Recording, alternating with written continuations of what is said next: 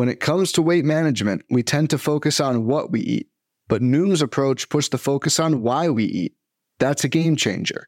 Noom uses science and personalization to help you manage your weight for the long term.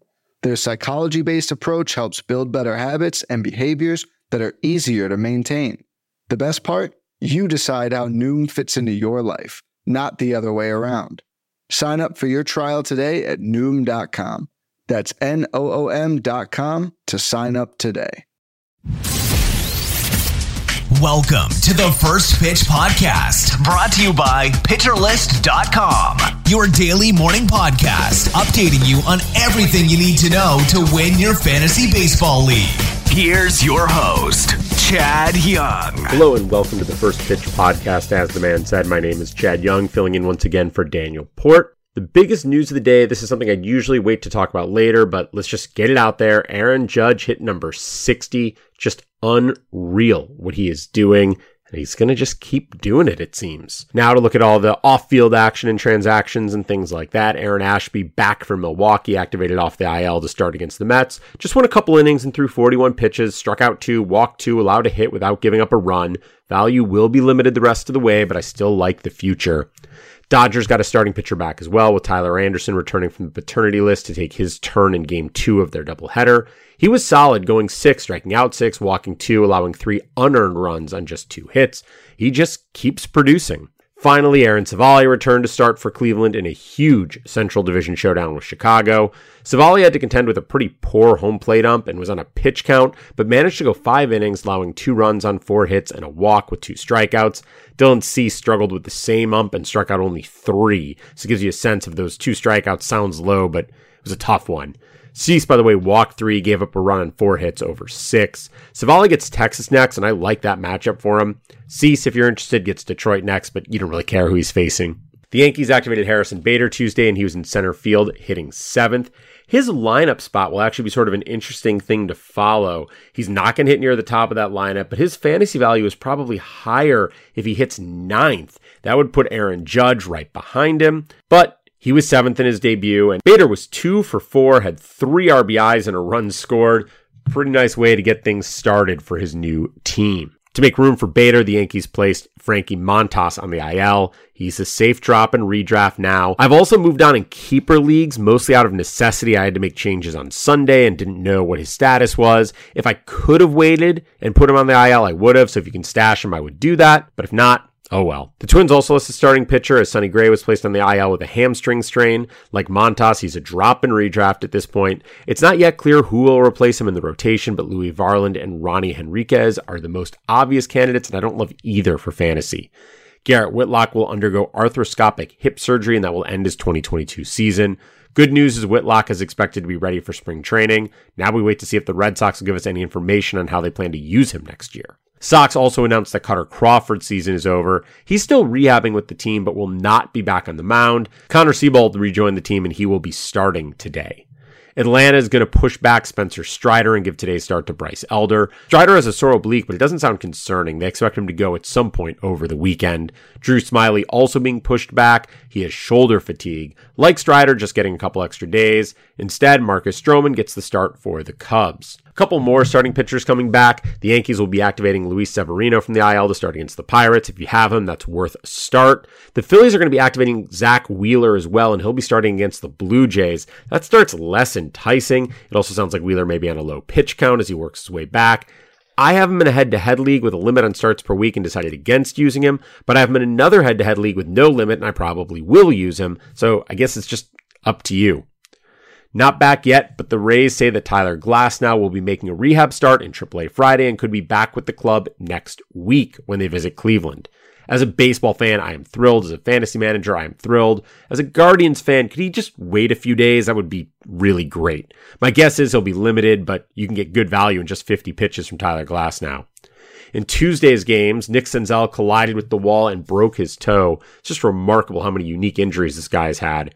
He said he expects to miss the rest of the season. Regardless, the season will end as the longest of his career. He's at 420 plate appearances in 110 games. That's more than the 414 plate appearances in 104 games he had in 2019.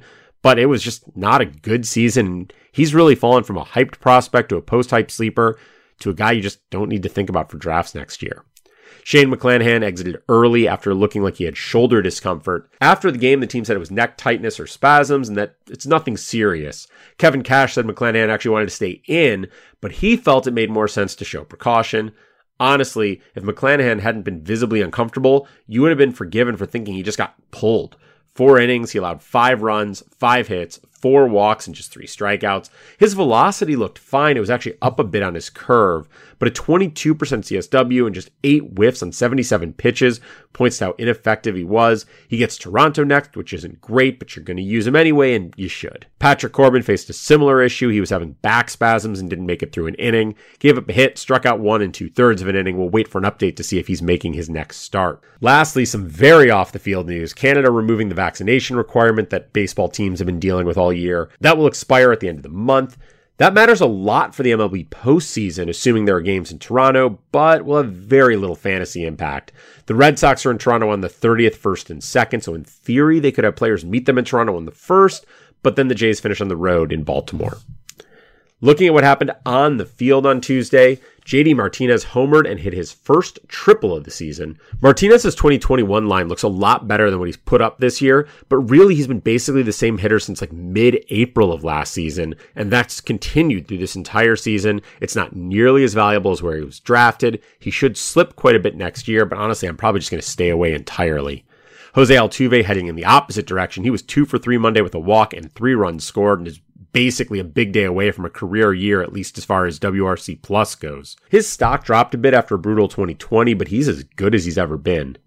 JT Realmuto had a day, 5 for 5, a double, his 20th home run, 2 runs, 2 RBIs. Probably would have traded all that for a win, but still, he's a top-tier catcher. CJ Cron, 3 for 4, including his 29th home run. Maybe it's just because he's in Colorado, but he continues to feel overlooked for me. Don't forget him when drafts roll around next year. Dalton Varsho had a combo meal in the first game of the doubleheader today with his 26th home run and 11th stolen base. He has been a great value building up counting stats as a catcher, and he's been coming on strong of late. I think he's going to be primed for a really big year next year. Other home runs around the game. Rob Refsnyder hit his 5th. Rafael Devers his 27th. TJ Friedl hit number 7. Jeremy Pena hit number 19. David Bodie hit his 3rd. Kyle Schwarber up to 40. Dalton Guthrie got his 1st. Matt Chapman hit his 27th. Jackie Bradley Jr. his 4th. Gunnar Henderson his 3rd. Akil Baddoo hit number 2. Kerry Carpenter number 5. Brian Reynolds hit his 24th. That was part of a 4-hit day. Rodolfo Castro got his 11th. Giancarlo Stanton's 27th homer was a walk-off grand slam. Travis d'Arnaud got his 18th, Dansby Swanson his 21st, Francisco Lindor his 25th, Pete Alonso his 37th, Matt Duffy hit his 2nd, MJ Melendez got his 16th, Hunter Dozier his 11th, AJ Pollock hit number 13, David Villar hit number 6, Tony Kemp hit his 7th, Ha-Seong Kim hit number 10, Ketel Marte hit his 12th, Max Muncy his 21st, Christian Walker hit his 35th, and Austin Barnes got number 8. As for stolen bases, Jared Young, no relation as far as I know, stole his 1st for the Cubs. Kevin Newman swiped his 7th. Michael Harris his 18th. Luis Garcia, the Nats edition, stole his 3rd. Garrett Mitchell stole his 4th. Nate Eaton swiped his 9th. Elvis Andrus took 2 bags. Stephen Kwan stole his 16th. Ahmed Rosario his 17th. Owen Miller his 2nd. Seth Brown his 9th. And lastly, Corbin Carroll got his 1st. There will be many more. A lot of interesting pitching performances to talk through, so let's try to move quickly, semi-quickly, a little bit quickly. The Marlins tried to squeeze a 7th inning out of Pablo Lopez, and I'm not sure they should have. He got a couple of outs, but gave up a home run and a couple singles. He ended up finishing with 6 2/3, 1 run on 5 hits, 6 strikeouts, 0 walks. That 7th inning cost him the win, too. Lopez has been good recently, but he's had a couple blow-ups, too, and he gets the Mets next. I'm probably just going to sit that out. Nestor Cortez did his thing, but was inefficient and lasted only 5 innings, giving up a run on 5 hits, 2 walks, 4 strikeouts. Yankees' late heroics didn't help him get a win, though. Christian Javier had 17 whiffs in just 5 innings, Tuesday holding the Rays scoreless on 1 hit. He did allow 4 walks, but struck out 6. Javier gets Arizona next and should continue a really strong season. Luis Ortiz got a tough assignment from the Pirates, had to face the Yankees in Yankee Stadium, but handled it pretty well. 5 innings, 2 runs, just 1 of which was earned, 3 hits, 2 walks, and 5 strikeouts. Ortiz looks pretty fun, sitting high 90s, touching 100. I would grab him for his start against the Cubs next, but I don't think he's going to go super deep, and so a quality start might not be in the books. I bailed on all my Mike Clevingers, so of course he shut out the Cards over 5 2/3, giving up 3 hits. He had just 3 strikeouts and walked 2. 30% CSW was nice, 12 whiffs are okay, velocity was up. So there's some good signs here, and maybe this is Clevenger rebounding. And if that's the case, perhaps you want to use him next time out, but that one is at Coors, so no way. Dre Jameson, impressive again. 6 innings, 2 runs, 7 hits and a walk with 7 strikeouts versus the Dodgers. Oh yeah, that's good. It's unclear if he's staying in the rotation, but if he is, you might want to go get him. Charlie Morton struck out 9 over 5 1/3 innings, walking 3, allowing 3 hits, giving up just 1 run, and collecting his 9th win. But with Philly next, I'm not super excited. Brian Bayo with a bit of a mixed bag against Cincinnati. He gave up a run over 5 innings, struck out 5 plus got a W, but 8 hits and 2 walks, no quality start. He had 15 whiffs and a 29% CSW, so this continues a really strong run he's been on. He's at Yankee Stadium next, and I would hesitate to go for that one, but I'm getting more and more comfortable with him and can't wait for his 2023 season. JP Sears looked as good as he ever has Monday, holding the Mariners to an unearned run on 5 hits and 3 walks, with 7 strikeouts over 5 innings pitched. Bad news is the Mets are next, and that's still just too much to risk. This is interesting, though, and it's something worth watching to see how he performs moving forward. Adrian Sampson took full advantage of a weak Miami team, going 6 innings, giving up just 1 run, despite 8 hits and a walk. He struck out only 3, got the right results in the right order, I guess. But don't bank on that happening again. My 2 streaming recommendations for today were Joey Wentz and Austin Voth, and it went pretty well. Wentz was better, 5 2/3 shutout, allowing 2 hits, 2 walks, and 4 strikeouts, plus his 2nd win. Voth lasted only 5, gave up 2 runs on 6 hits and struck out 3. Either one of those is really okay, though. Next time around, Voth has Houston, Wentz has Kansas City, and one of those is a good start and one of the other one's not, and I'm sure you can figure out which is which. Patrick Sandoval wasn't bad, but in a start with Texas, you wanted better than 2 runs and 7 hits plus walks over 5 innings. He did strike out 7 and earned his 6th win. Hopefully you weren't in a quality start league. Another guy you expected better from, Luis Castillo, was facing Oakland. Just 4 2/3, 4 runs on 6 hits, 2 walks with just 4 strikeouts for his 6th loss. Just keep throwing him out there, though. Despite this, he's still a very good pitcher, and hopefully he has better results ahead. Nick Lodolo with another 7 strikeouts in 5 innings pitched, but 3 walks, 3 hits, and 3 earned runs aren't great.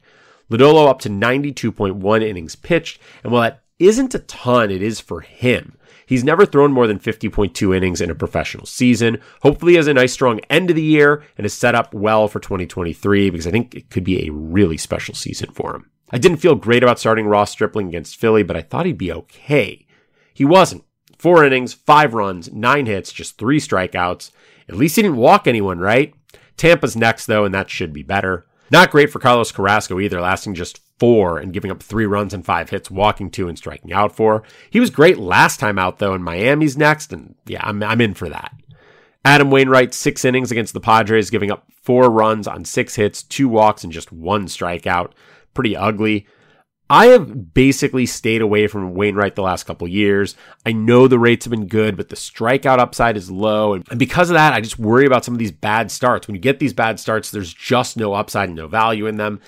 And when you get the good starts, you're only really getting partial value because of the lack of strikeouts. To me, if you're not getting strikeouts, the bar is really high for me to want to draft you. Looking at the bullpens, in the game of musical chairs that is the Red Sox pen, Matt Strahm got the chair today, but fell off it. Gave up 2 runs on 1 hit and walked 3, just getting 1 out before giving way to John Schreiber. The inning started with the Sox up 4, so the 2 runs Strahm allowed set up Schreiber with a save situation. He got 2 hitters on 7 pitches and racked up his 8th save. Schreiber not the only guy getting a 2-out save on Tuesday. Ryan Presley came on with 1 out and the bases loaded. Brian Abreu had loaded them, got a strikeout, but gave up a single and 2 walks. Presley struck out 1, retired 2, and got his 29th save. Brandon Hughes got his 6th save, giving up a hit and striking out 1. Cubs aren't going to give him any chances, but he is the guy. Gregory Soto got his 26th save for the Tigers, still safe in that job and will be the rest of the way. Down 8-4, Aroldis Chapman was practically just getting work in, taking the 9th against the Pirates. Struck out 1 in a perfect inning, and then ended up getting his 3rd win as Will Crowe gave up 5 runs on 4 hits and a walk. That was his 10th loss on the year. Another game with an imploding pen, Taylor Rogers got the blown save, but he and Brad Boxberger were both bad. They gave up 7 runs between them. That set up Edwin Diaz to go 4 outs with 3 strikeouts for his 31st save.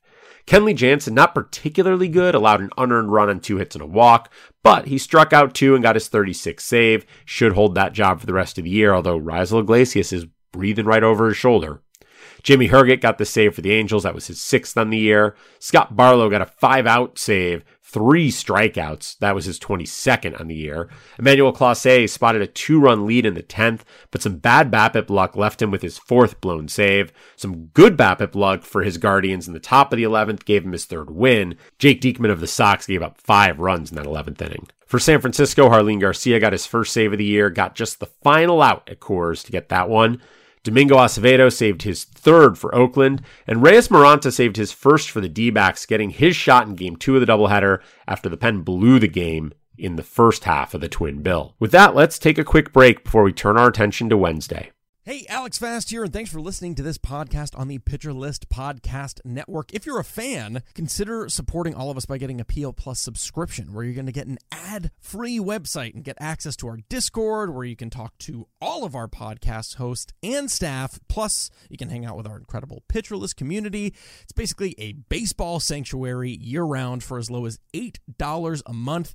You can sign up at pitcherlist.com/plus, and you're going to get your first month free with promo code podcast. Also, don't forget to check out everything else we do as well, from YouTube videos, live streams, newsletters, off-season articles, TikToks, breakdowns, over 15 baseball podcasts on our network. We can't stop talking about baseball even during the off-season. So sign up for PL Plus today at pitcherlist.com/plus and use promo code podcast to get your first month free. All right. Thanks for listening. Let's get back to the show. All right, welcome back. The first thing we do for any day, take a look at the weather with our friend Mark Paquette. Thank you very much. Well, the general quiet pattern continues today on Wednesday. We will see a few showers around the Reds hosting the Red Sox. That's in Cincinnati, obviously. But this doesn't look like a postponement. As I said, the general quiet weather pattern continues. So, again, good news for those DFSers and season-long people out there. Won't have to worry about postponements and just a slight chance of a delay in Cincinnati. I'll talk to you tomorrow. Thank you very much. Thanks, Mark. It's already been a long show, so let's go a little bit quickly through the end of this thing. If you're looking for streamers, Marcus Stroman at the Marlins or Matt Manning versus the O's are both good options. If you're looking for offenses, the Dodgers facing Mad Bum is an obvious one, maybe a less obvious one. Connor Siebold facing the Reds, and in Great American Ballpark where the ball just flies out. I think the Reds might have a big day. It was a busy day in Baseball Tuesday, so make sure you check out the SP Roundup, reliever ranks, and batters box for all the news. There's probably some stuff I didn't cover that those guys did. With that, have a good Wednesday, and we'll be back with you tomorrow. This has been the First Pitch Podcast, brought to you by PitcherList.com. If you enjoyed today's episode, rate us on iTunes, follow us on Twitter @PitcherList, and help support what we do by joining our Discord with PitcherList Plus at PitcherList.com/plus.